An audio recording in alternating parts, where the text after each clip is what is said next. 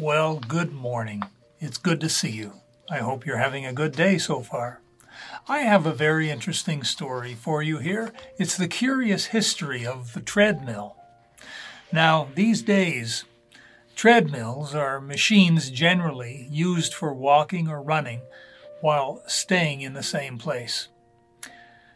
Now, since the 1920s, treadmills have been marketed and used as exercise equipment, as well as medical devices in the hospitals. Treadmills are found in every professional gymnasium and in countless homes as well. But prior to the 1920s, the treadmill has had a much more curious and at times sinister history to it. Now, historians claim that the concept of the treadmill goes back about 4,000 years, and it was used as a mechanical method of lifting buckets of water and for lifting larger things, and even for grinding grain. We know in the Bible that Samson was once chained to one of these things. In the early 1800s, they used horses on treadmills to power grain milling and grain grinding equipment. In 1880, a man named Nicholas Potter invented a treadmill for dogs that could churn butter or power other small devices on the farm. But in 1818, an English engineer named Sir William Cubitt, and we have a picture of him here, he used treadmills as a form of punishing the inmates of a prison.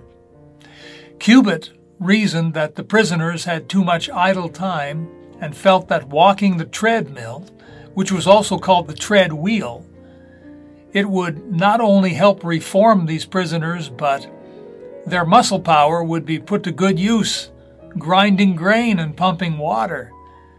And here's a photo of an actual treadmill that was used to punish the prisoners at Breakwater Prison in Cape Town, South Africa. Imagine how you would feel if you were chained to a prison treadmill and forced to keep turning it all day long.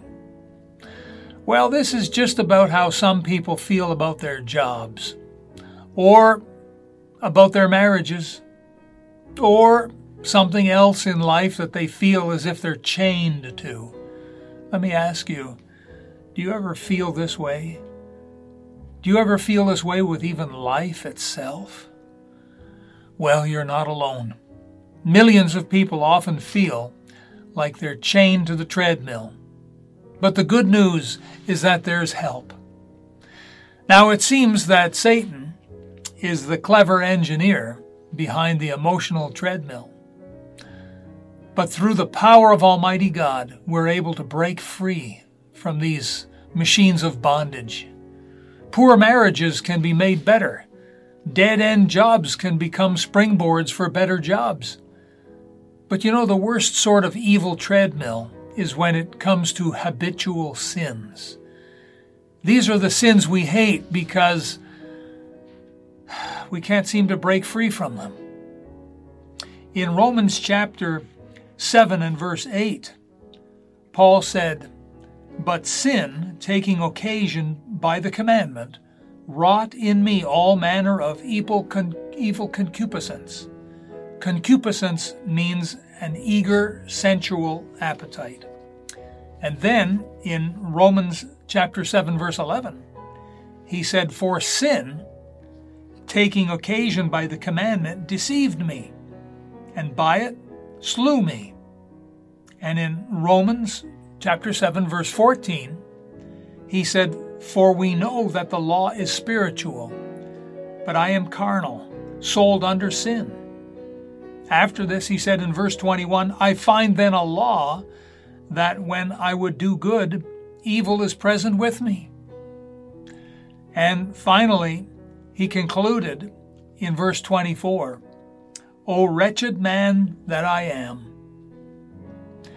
He said, "Who shall deliver me from the body of this death?"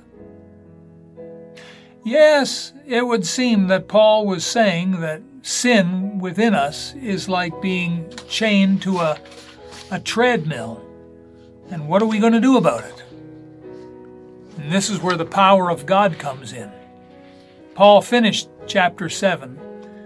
In verse 25, he said, I thank God through Jesus Christ our Lord.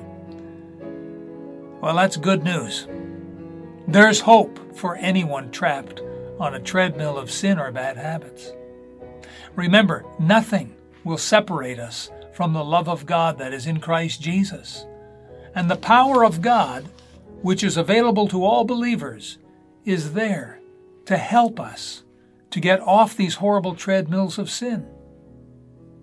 And so, my fellow believer, will you reach out to Jesus Christ today for His help?